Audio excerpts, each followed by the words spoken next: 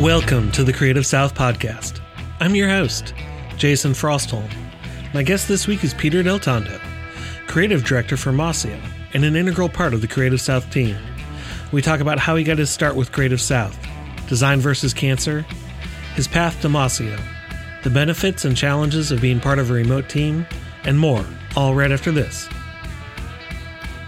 If you like the podcast and want to help support us, head over to patreon.com/creativesouth. Every dollar helps us cover hosting costs, upgrade equipment, and keep the podcast going. When you become a Creative South patron, you get access to exciting Creative South news before anyone else, Creative South podcast stickers and t-shirts, and you could even get your own podcast episode. So please help support the podcast by becoming a patron over at patreon.com/creativesouth.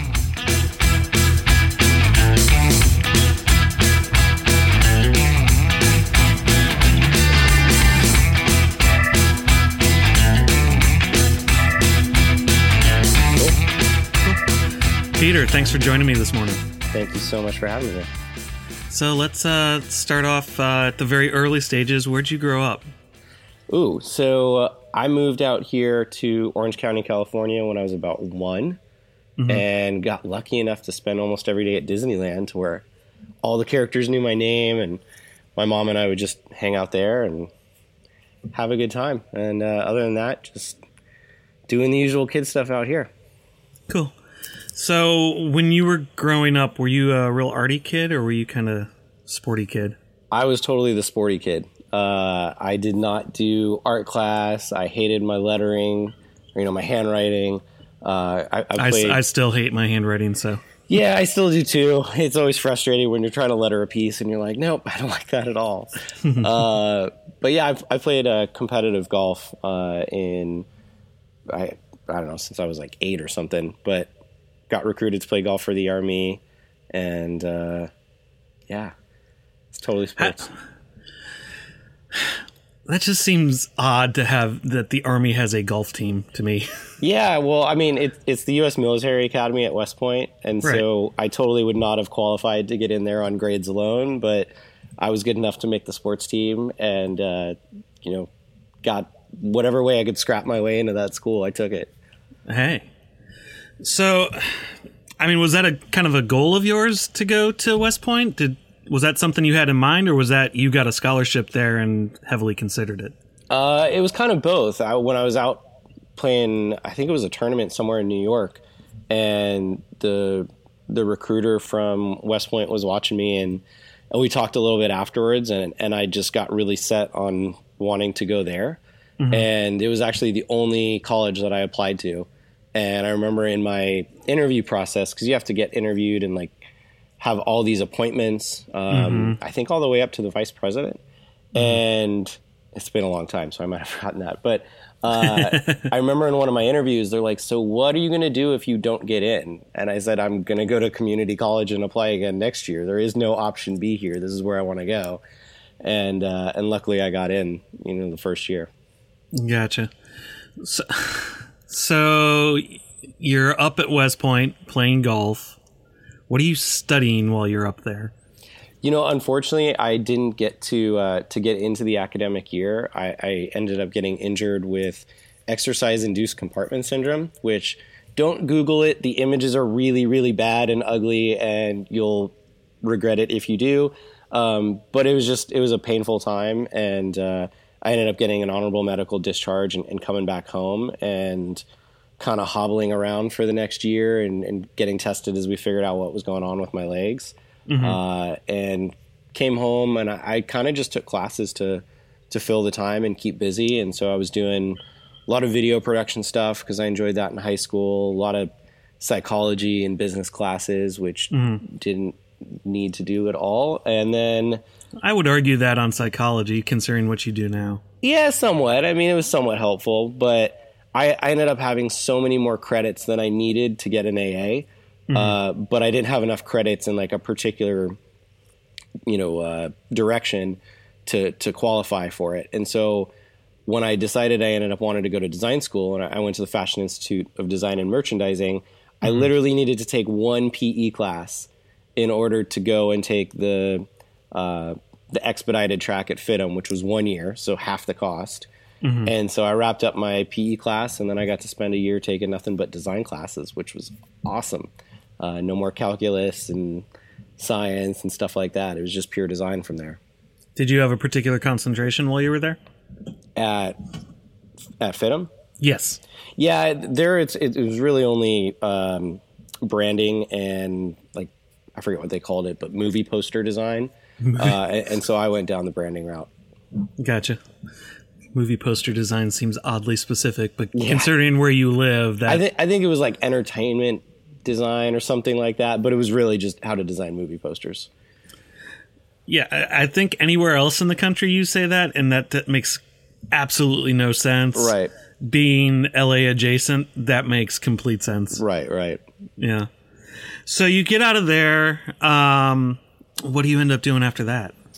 I worked at a fashion company out in LA for a little bit, which was miserable. Nice company, just it's a 4-hour commute every day. And you know, my wife and I had just gotten married, so that was really tough. And then I ended up working at Mariners Church for almost the next year out here in Orange County, California. And that was, still almost one of my favorite jobs, just working with some really great people and, you know, getting to design stuff that, maybe made somebody feel comfortable at church that weekend or, you know, at a stage in their life. And so that was definitely a time that I treasure as far as what I got to do in my career.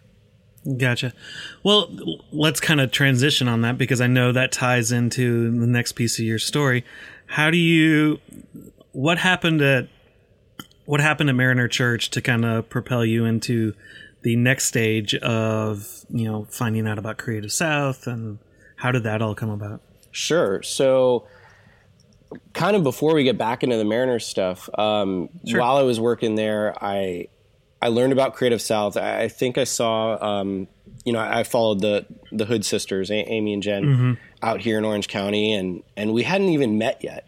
But I saw that they were going to be speaking at Creative South. I went to the website and saw, you know, people that I kind of just completely admired up on Dribble and stuff. Raji King, Nick Slater, Sean McCabe, and so many other people. And I really wanted to go. And so I came back home to my wife. We tried to see if there was any way we could afford it because she was getting her teaching credential at the time and working as a student teacher. So literally making negative income every week. And you don't make a whole lot of money, you know, working at a church. No. And we couldn't afford it. And I still wanted to back stuff. So I backed the Kickstarter campaign and just kind of like let things go from there. In between that, there was a huge layoff wave at Mariners. And I think like 10% of the church staff got laid off. And I was the newest member of the team. And I got last in, first out. Yeah, and I mean it was tough. I loved the job, and I remember like they're telling me this, and I'm just like man tears are coming down. And I told them, you know, if anything changes and I can get back here, if money returns, like please let me know, and I'd love to come back. And a couple weeks before, I had gotten a call from Mike. And he just said, "Hey, this is Mike Jones from the Creative South Conference. I really feel like God's calling me to get you out here, and I've got a plane ticket with your name on it. I've got your hotel covered, your ticket for the conference, like everything. Just come on out here and be my VIP guest." And I just didn't know what to say. And, you know, we're like Googling the guy, like, who's this random person that is Am I going to be kidnapped in Georgia and here dueling banjos? Oh, and I mean, like, when he was trying to get my information, and I think subconsciously I knew something might be happening at the time, but I'm very uncomfortable with handouts. And so I don't know, maybe I made it as difficult as possible, but he's asking me stuff on Twitter, like, and I still go back once in a while and I look at him and laugh, but it's messages like, what's your full birth name? And what's your birthday? And your social security number? If you were to fly out from this airport, what would it be? And like, it was funny stuff like that. And I think that's why he ended up calling me, because he got frustrated that I wouldn't give him a straight answer on those things. Because I'd say September 8th, not the birth year as well. And right. Just made it a little tough. But Yeah. Well, and this is also back in the time where you could still only do 140 characters in Twitter direct messages too. Yeah, this is true too. So it was crazy, and it was this like wild roller coaster because I officially got my pass and everything and ticket from him the day before I got laid off. Mm-hmm. And so I got to Creative South, and I pulled him aside and I just said, "Man, you have no idea how much this means to me, because I just lost my job." And I always thought, my goal would be to go full-time freelance at some point and like run my own shop. But I figured that was like 5 or 8 years out into the future. Sure. I didn't think it was now. And so it forced me to kind of get in the deep end and sink or swim. And, Mike had just left his job as well. And I remember him telling me, like, we're going to do some awesome stuff together this year. And I think he really just said that at the time to be nice. And I don't think either of us knew how true that would be and how much we would be working together, going forward in the future. So it was just a crazy, crazy connection. And, obviously I'm super grateful and would do anything ever for Mike and his family, and the entire Creative South staff because of what they've done for me. Yeah. Well, touching on that, that's kind of how we connected too, and this will take us back to your Design versus Cancer stuff. You were doing the giveaway on Design versus Cancer. My wife and I entered to win, and 4 or 5 people turning it down later. We were the lucky winners. So Tina and I both owe a great debt of gratitude to you for that, because it really opened up our world. You guys are, I love hearing things like that about just the weird, or not weird, like they're so intentional, but just how many connections people have like that. I know there were a lot of giveaways this year, and people got to experience the conference for their first time. And I love that you and Tina, I talked about this in my talk at Creative South, but like you guys totally embody the get to know people, make connections, and look, like, what is it now? 2 or 3 years later, you're running the Creative South podcast. Like, that's so wild how that is happening. Yeah, it still shocks me every day. So whenever I have to sit down and record it, I'm just like, how the heck did I get here? It's awesome, man. So it's been a blast, and seeing behind the scenes this year was really incredible and very eye-opening of how much work and how much shuffling last minute because of it's crazy. Things I'm glad no one gets to see it, because there's so much going on. Yeah, the fires that get put out like last minute. And then I don't even think I've told Mike this. So right before I was going on to record with Mike, we were plugging in the mics into my recorder, and one of the things that we plugged it in sparked. Oh no. So there was almost a literal fire. Oh geez. That was terrifying. To the look on these sound girls' face. Well, at least it happened before the whiskey got thrown all over the stage. Yeah, exactly. I still wish I could have seen that. We had to leave early, and I missed that part. We're sitting backstage with towels, like, they're still going. Just clean it up. Don't let it match. So since Tina and I got there through Design versus Cancer, let's talk about that a little bit. Yeah, definitely. So I have to make sure I touch on this right away, because apparently in the nervousness of my talk, I forgot to mention my mom is doing great. I told the story during the talk that, she got diagnosed with stage 4 cancer, stage 4 breast cancer. And that's what initiated me to start this. Was I didn't know what to do to help my parents. And, it's tough, because you kind of just feel helpless during that time. And I can imagine. Yeah. And I just looked at it like, well, what can I do that uses my time, talent, and treasures to help them? Mm-hmm. And one of the things that I saw was my mom was just completely wiped of energy, even before she got into chemo treatments and stuff. My dad was taking time off because he went to literally every single doctor's appointment with her. Sure. And I just looked at it like, how are you guys going to be okay? Can you pay your rent this month? Mm-hmm. And like just things like that really kind of scared me. And I realized that so many people that are going through this are suffering in that way. And so we don't focus on like the preventative cancer research side. We focus on people that need help right now because they're going through this, and how can we assist? And so, yeah, it's that in the moment, you're having to miss work. Exactly. And I've got some amazing friends, and I believe that the design community is the best community. And I just reached out to people and told them my story and my mom's story, and just said, hey, this is what we're going to be doing. And would you be interested in designing something for a shirt or a poster? And we're going to put this up on Kickstarter and raise some money and get things printed and get rocking and rolling. Mm-hmm. And it's been awesome. I got to work with a ton of designers who I admire and look up to, folks like Mary Kate McDevitt and Sergey Shapiro, and a ton of Creative South folks. Enon Avital was there this year, Joseph Alessio, Mike Jones, Kendrick Kidd, Scott Fuller, and I'm sure I'm leaving people out, which I feel terrible. But just so many great folks, and it's awesome to see people come back each year and oh, I got this T-shirt and it's so soft and it's my favorite, and I need to get like 2 more of this one, and I want to get this one too, and everybody loves the cause of it, and we can all relate because sadly it's something that's generally affected almost all of us. Yeah, in some way or another. Yeah, and it's tough, and so it's been great to hear stuff like I've had a couple people request.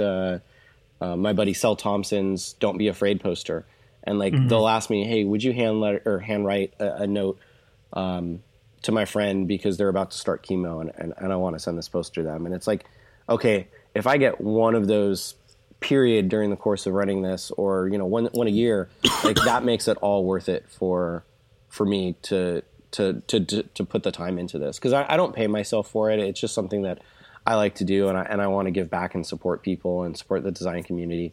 And it's so amazing to see how big of an impact possibly receiving one of these items is from a friend during that time. And then any way that we can help people financially is great. And so just to recap, because I want to make sure I get it this time. So my mom just had her 6-month all clear MRI, and everything came back great. And awesome. So she's doing really well. So I know I forgot to mention that last tidbit in the talk, but if you're listening, she's doing great, and she thanks all of you guys for all of her support. Well, let's talk about kind of the business model behind that, because I know you're kind of shifting focus on that a little bit. Yeah. Without getting into specifics, what was kind of your reasoning behind that? Sure. So in short, what we're going to change is we're going to go from the larger, run the online shop all year, and shifting into a smaller pop-up shop model. And the reason being is that when I started Design vs. Cancer, I was full-time freelance and, my own boss. And I basically figured out like I could income-wise spend 1 day a week donating my time to Design vs. Cancer. And so I would be scheduling out social media posts. I'd be engaging with everybody on social media, and I would reply to every single tweet, Facebook, email, etc. And between now working full-time over at Masio, helping out with Creative South, side projects, having a baby, being married, having a baby, it's too much for me. Are you saying kids take up time? They take up just a little bit of time, and you lose a little bit of sleep. How inconvenient of them. But yeah, so it's just I look at it like I don't feel as though we're being as successful as we could be on the larger scale. However, whenever we go to conferences, like we do really, really well, and we're able to raise a lot of money to help people. So rather than kind of scramble during the year to, do honestly just kind of mediocre online sales, I'd rather put the focus into showing up to Creative South every year, get some new products in the mix, and do something really cool. And, if it means we make a little bit less, but we can do it, more effectively, or hey, you know what, if we get some new designs in there, I think we'd probably do even better. So I'm excited to see how that goes this next year and test that out and see what we can do. Awesome. Well, you mentioned side projects in there. Let's talk about some of your other side projects. I know one of the big ones you have is Construct. Yes. So how did that come about? Yeah, so Construct is something we've shifted that one a little bit too with priorities in life, but now it's kind of a, hey, when we go out and shoot something, like I work with Alicia Colon, who's an amazing photographer over at Focus Lab, Mike Jones and Rob DeVarney on this project, and it's kind of something whenever any of us come up with something that we're like, oh, this is cool, let's go sell it. We do the residual income thing. We put it up on our website and up on Creative Market and a couple other marketplaces, and see what they do. And so Alicia is fantastic at the styling of scenes, and having a graphic design background too. I think she can see how a designer would want and need to use it. And so we do a lot of cool mock-ups and like coffee bars and collab spaces, and then we got crazy and we did some stuff out like camping scenes and beach scenes and like on a boat, just because. And it's really cool. So she does all the photography. I do all the mock-ups and, do all the smart object stuff. And we put that out there, and, it provides a little bit of extra income for each of us each month for a little fun money or, little savings here and there. And we have a blast with it. Couple extra Starbucks a month. Exactly. So it's a blast. We're not as focused on it as we were at one time, but it's still a fun avenue just to do something after work and let your mind go, make a couple mock-ups, and make money on it for the rest of your life. Passive income. It's the way to go. Yeah. So are there any other side projects you've got going on? Yeah. Or coming up? Coming up, and depending when this launches, it might be up for a little bit, but I had this idea at Creative South. I had a lot of people coming up to me and saying, could you check out my stuff and my work and let me know what you think of, my focus should be, or what are my strongest pieces, or kind of help me analyze some projects and see how I can improve that. And I get that kind of request on Twitter a lot, and I do these little like screen recordings for people and try to, hey, this margin's off 2 pixels, or this is shifted, text size here's big, stuff like that. And I had this idea one night at Creative South, and then kind of further conversations throughout the week, I was like, I need to go make this thing right now. So I'm going to be launching a site, portfoliolunch.com, as though you go out and have lunch with somebody. And if the name changes, we'll let people know in the show notes or something. But the idea is basically, if you were to ask somebody to kind of mentor you and say, hey, can I take you to lunch this week, and can I show you some work and review it with me? It's that same idea.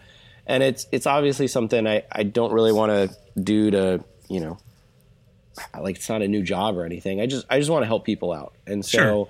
I'm going to set it up where you can go online, make a reservation with me, maybe twice a week.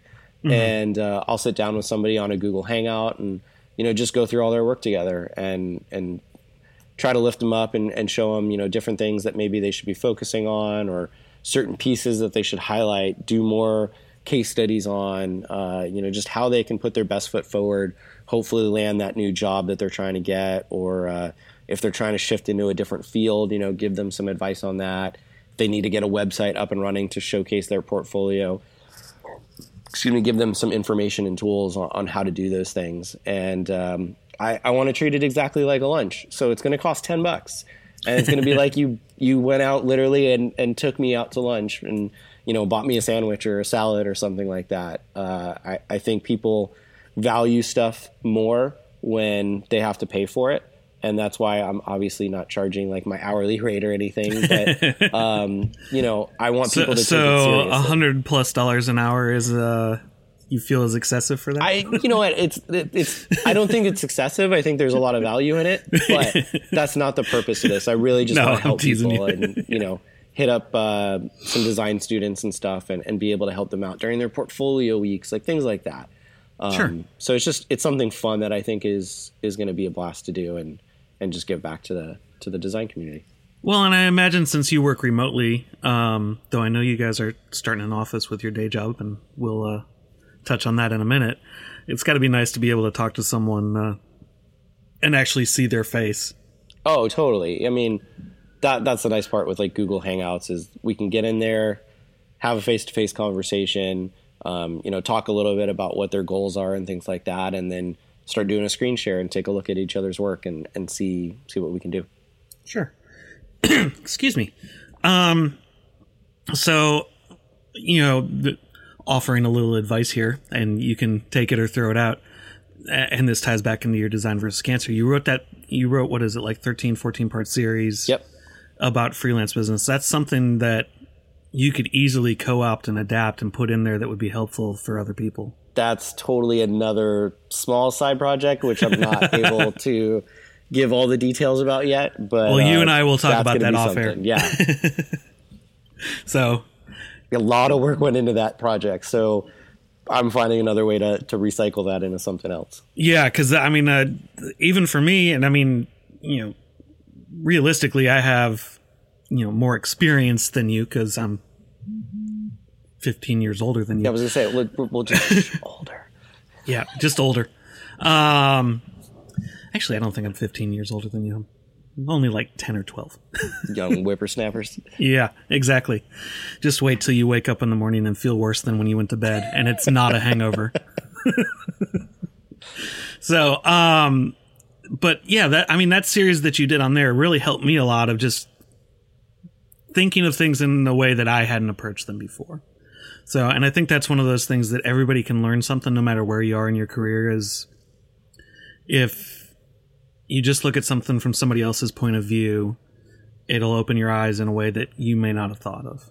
Yeah, I'm excited to go back to that blog series and update all the posts, if there's new things that I've learned or whatnot, because a lot of that blog series was just like, hey, it's not written that way, but in reality, it was like, here's all the stuff that I failed at and learned not to do it that particular way anymore. And this is now the way or method that I do those things, and just kind of communicating that to people. And I spent a lot of time interviewing like Rob and Mike and other people. I wrote it, but it was really a collective thought of, hey, here's the way that we do a lot of these things, and breaking down different business models, we gave away our contracts and stuff. Anything that, could potentially help people. Sure. And it was a fun series. I've actually hired people that contacted me through that series that they learned something. And a couple of them showed up to Creative South this year. So that was super cool to run into them. And I'm glad people are still getting stuff out of that. Very cool. So I'm interested to see what you do with it in the future. Yeah, I'll tell you about it after the show. Yes, definitely. I'm not ready to give details on that. It's going to be a way bigger project. Awesome. Excuse me. So let's kind of transition into what your role is now and how you kind of got there. Yeah.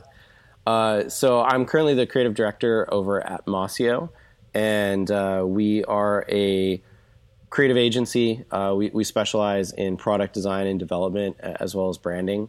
And I get to work with my best friends over there, Rob Devarnia and Mike Jones. Rob heads up the development and engineering department, and Mike heads up all the branding stuff. And so it's a lot of fun. And kind of the way that worked was Rob and I worked together at a previous agency. And Rob and I, obviously, and Mike, we all worked together in the past in freelance. And I knew Rob was going to be leaving our previous work, and I didn't have enough faith in the development stuff there to handle what the design team was producing, and I started looking elsewhere.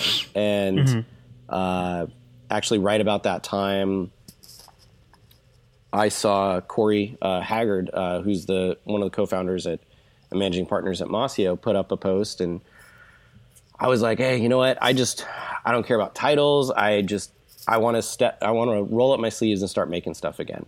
And, I was kind of tired of just sitting in meetings and doing sales pitches and things like that. And I just wanted to get back into the mix and do what I love the most. And I know that feeling well.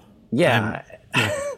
Well, I love Anton and Irene said it so well in their talk. And I remember hearing them say this months ago when I saw them in San Diego. And that is, the better you get in your career, the farther you tend to get from the things that you're best at.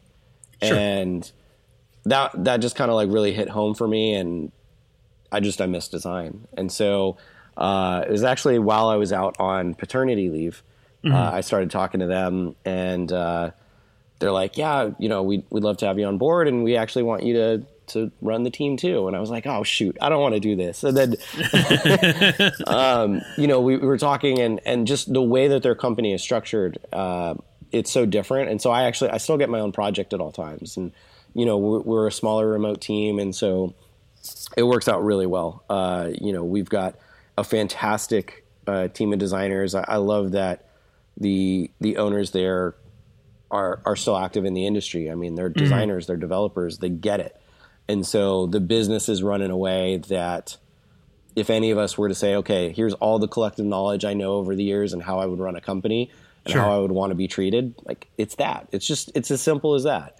Yeah. And so, we've got a great team. We get to work on some really awesome projects. We focus a lot on the UX, which I know a lot of agencies will tell you they do that, but they don't.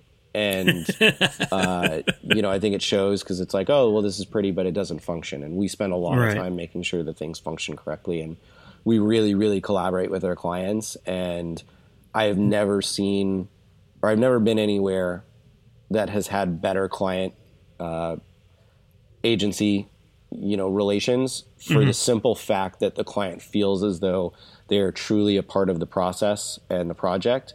And in the end, we created the best thing together rather than siloing off and saying like, yeah, we know you're the client, but like, just trust us. We know what you want. And we come back and it's not quite that. Like we work together, and I mean, the projects just finished so much better. And probably a little faster too. Oh yeah. I mean, I think my first project here, I finished in 6 weeks or 8 weeks. And I couldn't believe it because that probably would have taken 8 months, at places. I mean, 6-8 weeks is a pretty quick turnaround in that. So, well, I mean, you're not getting bogged down with meetings for meetings anymore. And we have one person dedicated to a project. So they literally just burn through, and it's not the fire engine drill. This is actually what my wife and I were talking about the other day. It's like, we're no longer doing the, oh my God, everybody shift off and work on this project for the next 2 weeks because we overpromised and we need to put out the fire. And then 7 other projects are now off track. Like everything runs smooth all the time. And it's almost mind boggling. Like sometimes I don't believe it, but it keeps happening. Well, it doesn't hurt that at least everybody on the team that I've met is really nice. So. Everyone's really nice, and you know what? Everybody's super talented. I mean, we've got another Creative South family veteran, David Kovalev, on the team, and I mean, the guy is so talented, and everybody has their own strengths. Like, I think Corey and David are stronger, not in the comparison thing like I talked about if I talk, but like they're stronger on the design side, and Jarrett and I think are a little bit stronger on the UX side, and so when we work together on these projects, like, what we marry in the middle for is the best. And, we walk through every possible option at all times. Like, nope, that doesn't work. Nope, that doesn't work. Like, that's a little bit better. And you just keep going through that cycle. And we run through all those things, and there's always someone else thinking of something you didn't think of. And it gets us those best solutions. And I think a lot of other companies, they find an idea and they run with it, and they don't think about the 100 other possible scenarios that could really impact the project. Yeah, you've got, I mean, if you're working on a project, at least for me, you've got to have somebody who's going to objectively analyze it, but you also need someone who's going to do, for lack of a better term, the devil's advocate of why this won't work. And, that's always an interesting dynamic to roll through, because it's never fun to be the person who has to say no, but a lot of times there's a good reason to say no. Right. And getting people to understand if you're saying no, or at least I would hope if you're saying no, you're not just doing it because you don't want to do something, or you're, just saying no to say no. You're doing it with a reason behind that. And yeah, and that's a huge thing. I mean, I'm usually the one playing devil's advocate the most.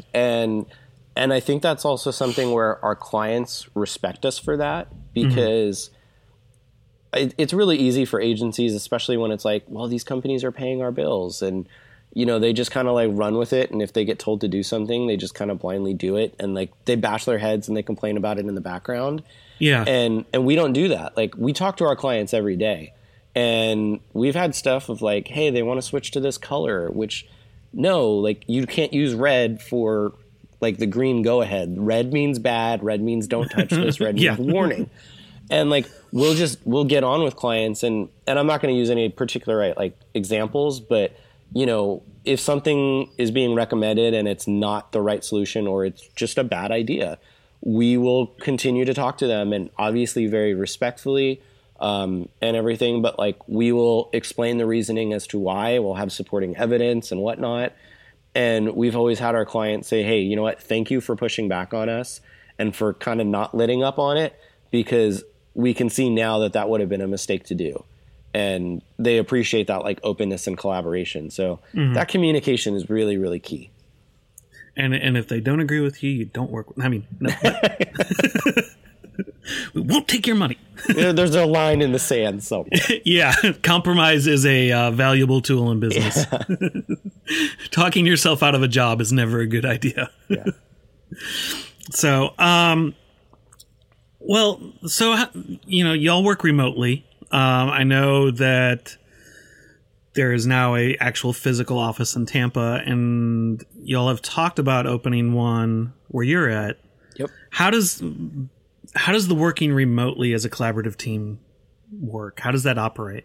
Yeah, so it's really great. I actually think a lot of times, for different reasons, there's advantages than being together in an office. At the same time, there's disadvantages. And if people get a chance, and maybe we can link them up in the show notes or something. But sure. we did a really cool blog series on like why we work remote, the advantages, the tools we use, and stuff like that. So folks can check that out. But we try to stay big on the communication side. So we utilize Google Hangouts. We get up every day together as a team, as well as with our clients. We use Slack for communication, which is primarily like animated GIF sharing, which makes me happy. And we also use Screen Hero, which is built into Slack for instant screen sharing with each other. Mm-hmm. And that also allows us to take control of each other's screens. And so, I can jump on with Jarrett, and like he can be looking at what I'm working on and be like, yeah, let's move this up 2 pixels. And like, boom, he moved it. I didn't have to do that. And so now, do you ever do that to screw with them? Yeah, every once in a while, somebody starts tapping stuff just to be funny. But it's a great way for us to work, very effectively. I mean, we can sit on a call. Corey and Jared do it all the time. Like they'll just work together for like an hour or two and sit there and kind of pair design. And it allows us to, go through all those things as though we sat next to each other and just flush out ideas and run things through. And, oh, well, I have an idea. Okay, we'll take control of the screen and do it. And it's great to be able to have that capability. And because we're remote, I think we're a little bit more efficient in our time, and that like there's not as many office distractions and, side conversations or spur of the moment meetings and things like that. And so you kind of get left alone for like you have your client meetings in the mornings. Mm-hmm. Whatever client you're working on, you got to stand up, and then we have our team stand up. And then after that, like you get to just laser in and get in the zone and get things done. And I think that's where our efficiency is really high. There's definitely advantages to being in the office that we're looking forward to, where, we want to have a big whiteboard wall and be able to throw ideas out there and just kind of spitball and have a little bit more of that like personal communication, personal touch, and collaboration. And so, we opened up our first office out in Tampa. Mm-hmm. And so we're trying to kind of build satellite teams out of our main location. So we'll be in Tampa. We're opening up in Irvine next month, or in May-ish, assuming the building is completed by then. And then we'll probably, open up in the Houston, Texas area as well soon. Mm-hmm. And, we still want to keep some of the remote aspect. So, I'll probably go into the office 3 days a week or so. Or, I might go in the morning or something and come back home. But we just want to encourage that kind of collaboration and be able to throw out new ideas and get people like comfortable working with each other kind of on these little like teams and squads, Sure. and just produce awesome stuff. What do you think are the cons of working remotely? It takes a different type of person and experience, I think, to work remote. It's a lot harder to work with junior designers, just because, and again, not that it's a bad thing. Everybody's got to learn and stuff, but they do require more hand-holding's the wrong word, but just kind of like supervision and assistance of like, okay, teaching them as you go. Like you got to let them know like spacing and colors and type styles, type sizes, like all these things. And your critiques tend to be more on the technical side rather than the UX or the flow of things that you would get with a senior designer.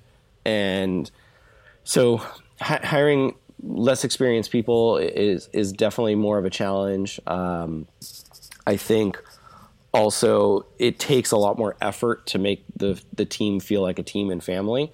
Sure. And that's something we work really, really hard on to foster that type of culture within the company, being remote. Other than that, I mean, I think you need people that know really well how to manage their time, how to set work hours and boundaries and things like that.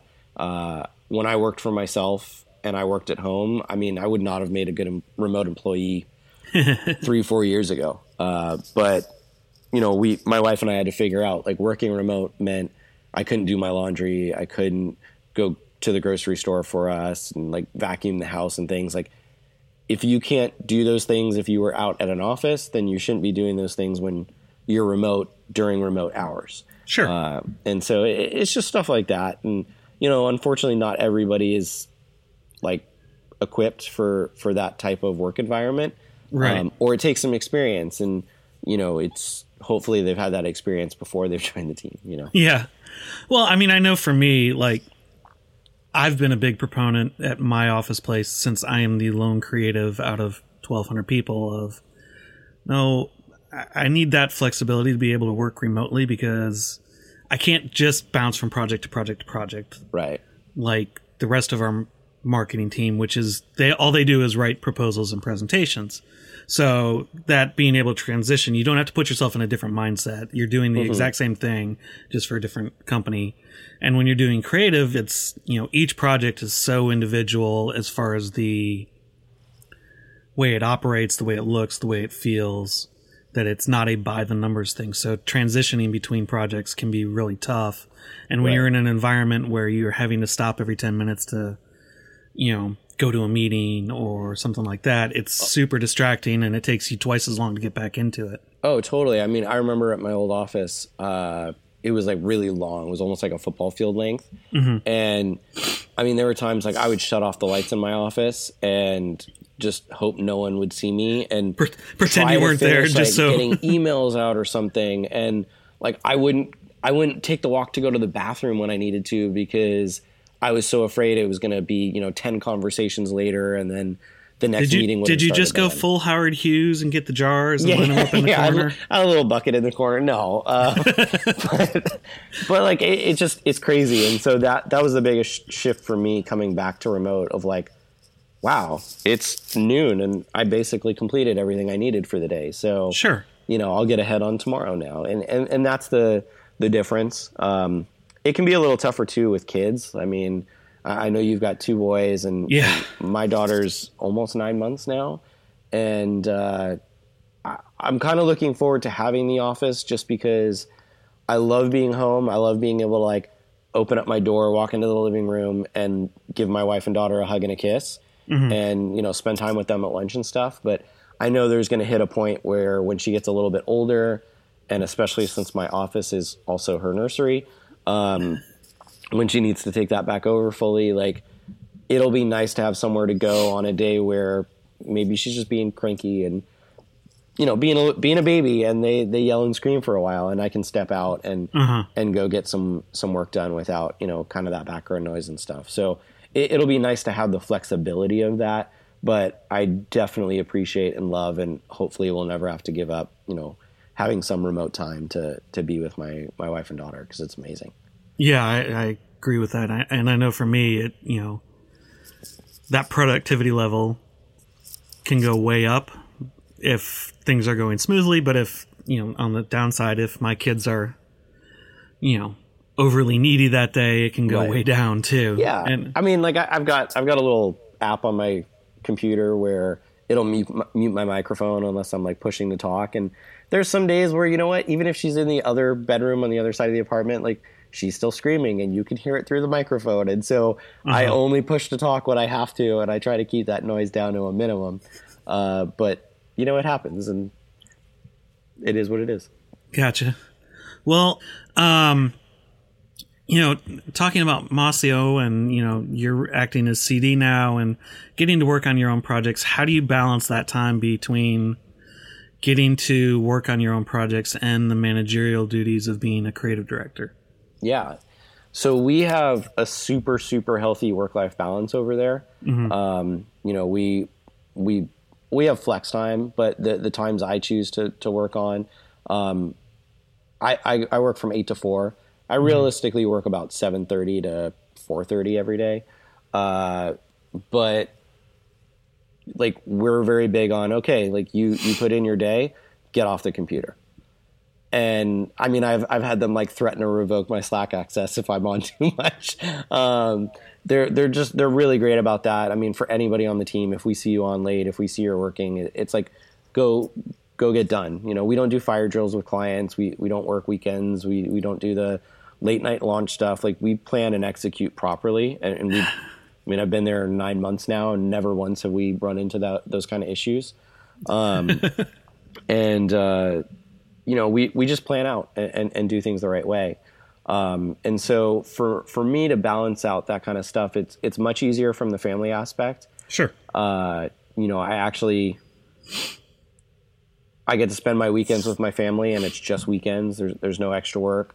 Masio does a pretty progressive 4-day work week. So we only work on client work Monday through Thursday. And Friday we reserve that time for personal growth, case studies, our own internal marketing needs. Like we're in the process of relaunching our site, which is probably up by the time this is up.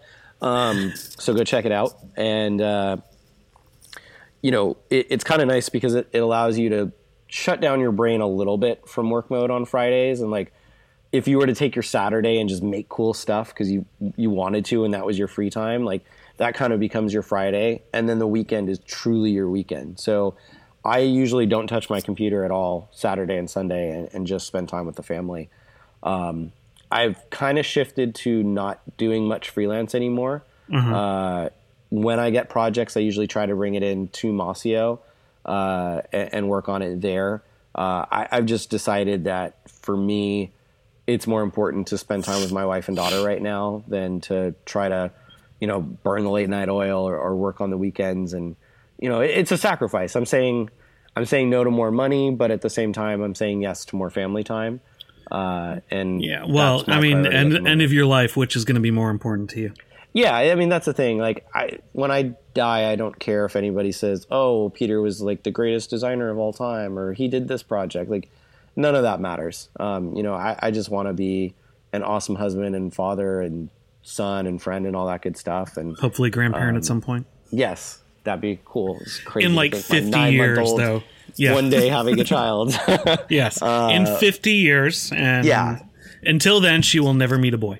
Yeah, exactly. We'll keep it that way. The baseball bat's going to stay close. Yes. But yeah, I mean, I just try to prioritize stuff that way. So kind of design versus cancer, construct, and the portfolio lunch. Like I spend a little bit time on each of those, but that kind of caps it out for me. And sure. I try not to overdo it. I mean, I know technically those are freelance and side projects, but I mean, at least for me, and not you, because you're the one working on them, but that's different than taking on like client work.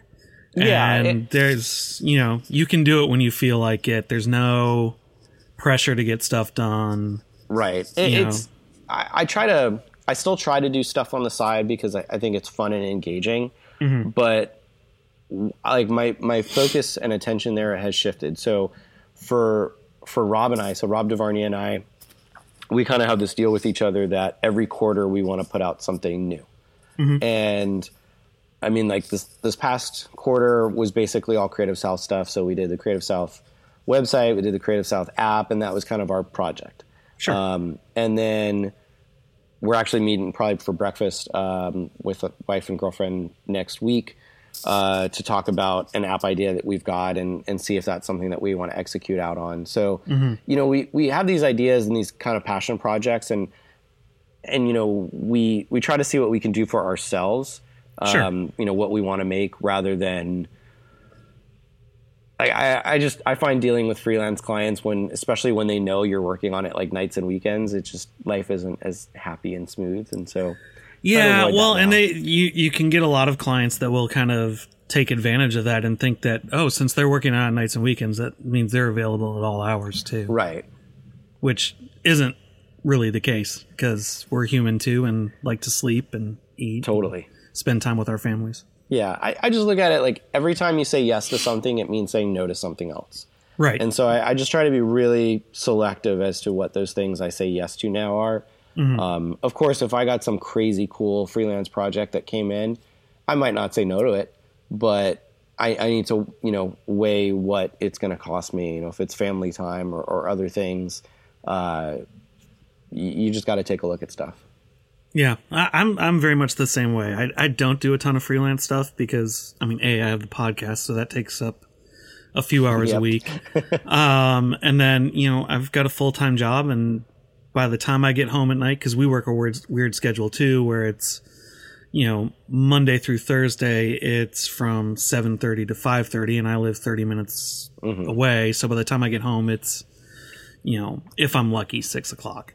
Right. Because, and then Fridays we work half days and in theory, and only Peter can see me doing the air quotes right now.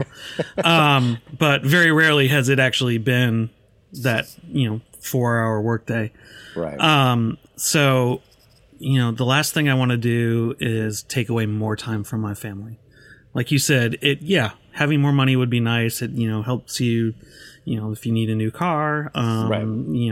Which we were just looking at that. So we're like, all right, we'll take on this one project and like, that'll kind of help towards the down payment for it. And there's always times to say yes to things, but I think when you start saying yes to everything, your life just falls apart and you are like, what the heck is going on right now? And it's pandemonium. So you have to learn to say no. And unfortunately, I think too many people learn that a little bit later in their careers.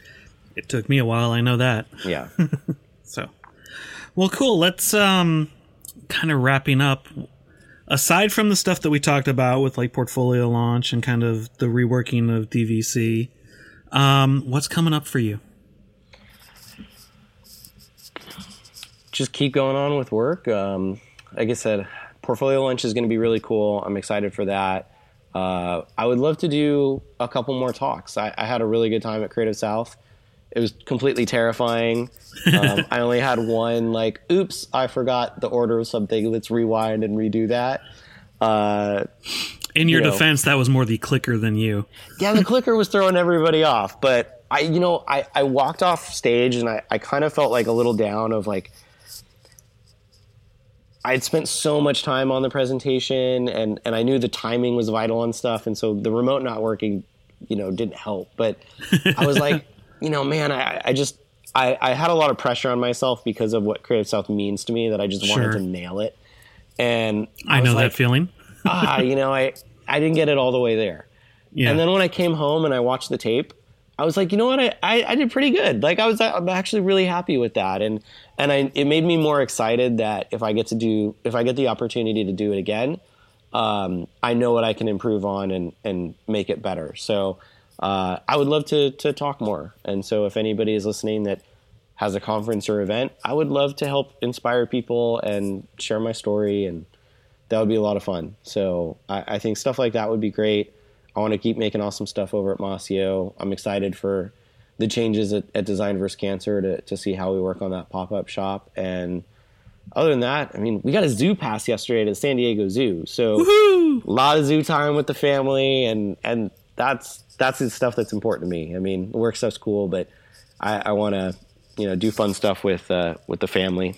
Go swimming with my daughter. She loves hitting the pool. We did that yesterday. That was a blast. Just things like that. Fun. Excuse me. So where can people find you online? So you can find me pretty much on everything. I mean, Dribble, Instagram, Facebook, Twitter. I started Snapchat. I'm slowly figuring out how the heck that thing works. Yeah, you're going to have to fill me in after this. Yeah, it's interesting, but it's a lot of fun. I'm actually having a blast following with people and watching them just be silly and not like necessarily professional. And it's kind of fun seeing that side of things. So you can find me everywhere at Peter Deltondo, Deltondo, since my name's really hard to spell. And yeah, just, follow me along on stuff. And I try to share a little bit of everything, between work and some personal life stuff, and come be a part of the journey. Awesome. Thank you, Peter. I appreciate you taking the time. Thanks for having me. I really appreciate it. And I'm so glad you're doing the podcast now. It's awesome. Thanks. It's been a blast. So we end every podcast by saying go out and hug some necks. So would you take us out and say it? Sure. So as Mike Jones would say it, word! Go hug some necks. Thanks, Peter. I'll talk to you later. Take care. You can follow Peter on Dribble and Twitter at Peter Deltondo, and check out the show notes for more ways to interact with him. You can keep up with the podcast on Twitter at CreativeSOPod, and follow Creative South on Facebook, Twitter, and Instagram at CreativeSouthGA, or over at CreativeSouthGA.com. And I'm at Jay Frostholm on Dribble, Twitter, and Instagram. And if you like the Creative South podcast, head over to iTunes, Stitcher, or Google Play Music. Rate us and leave a review. This helps more people find the podcast and allows us to keep getting awesome guests. Now go out and hug some necks.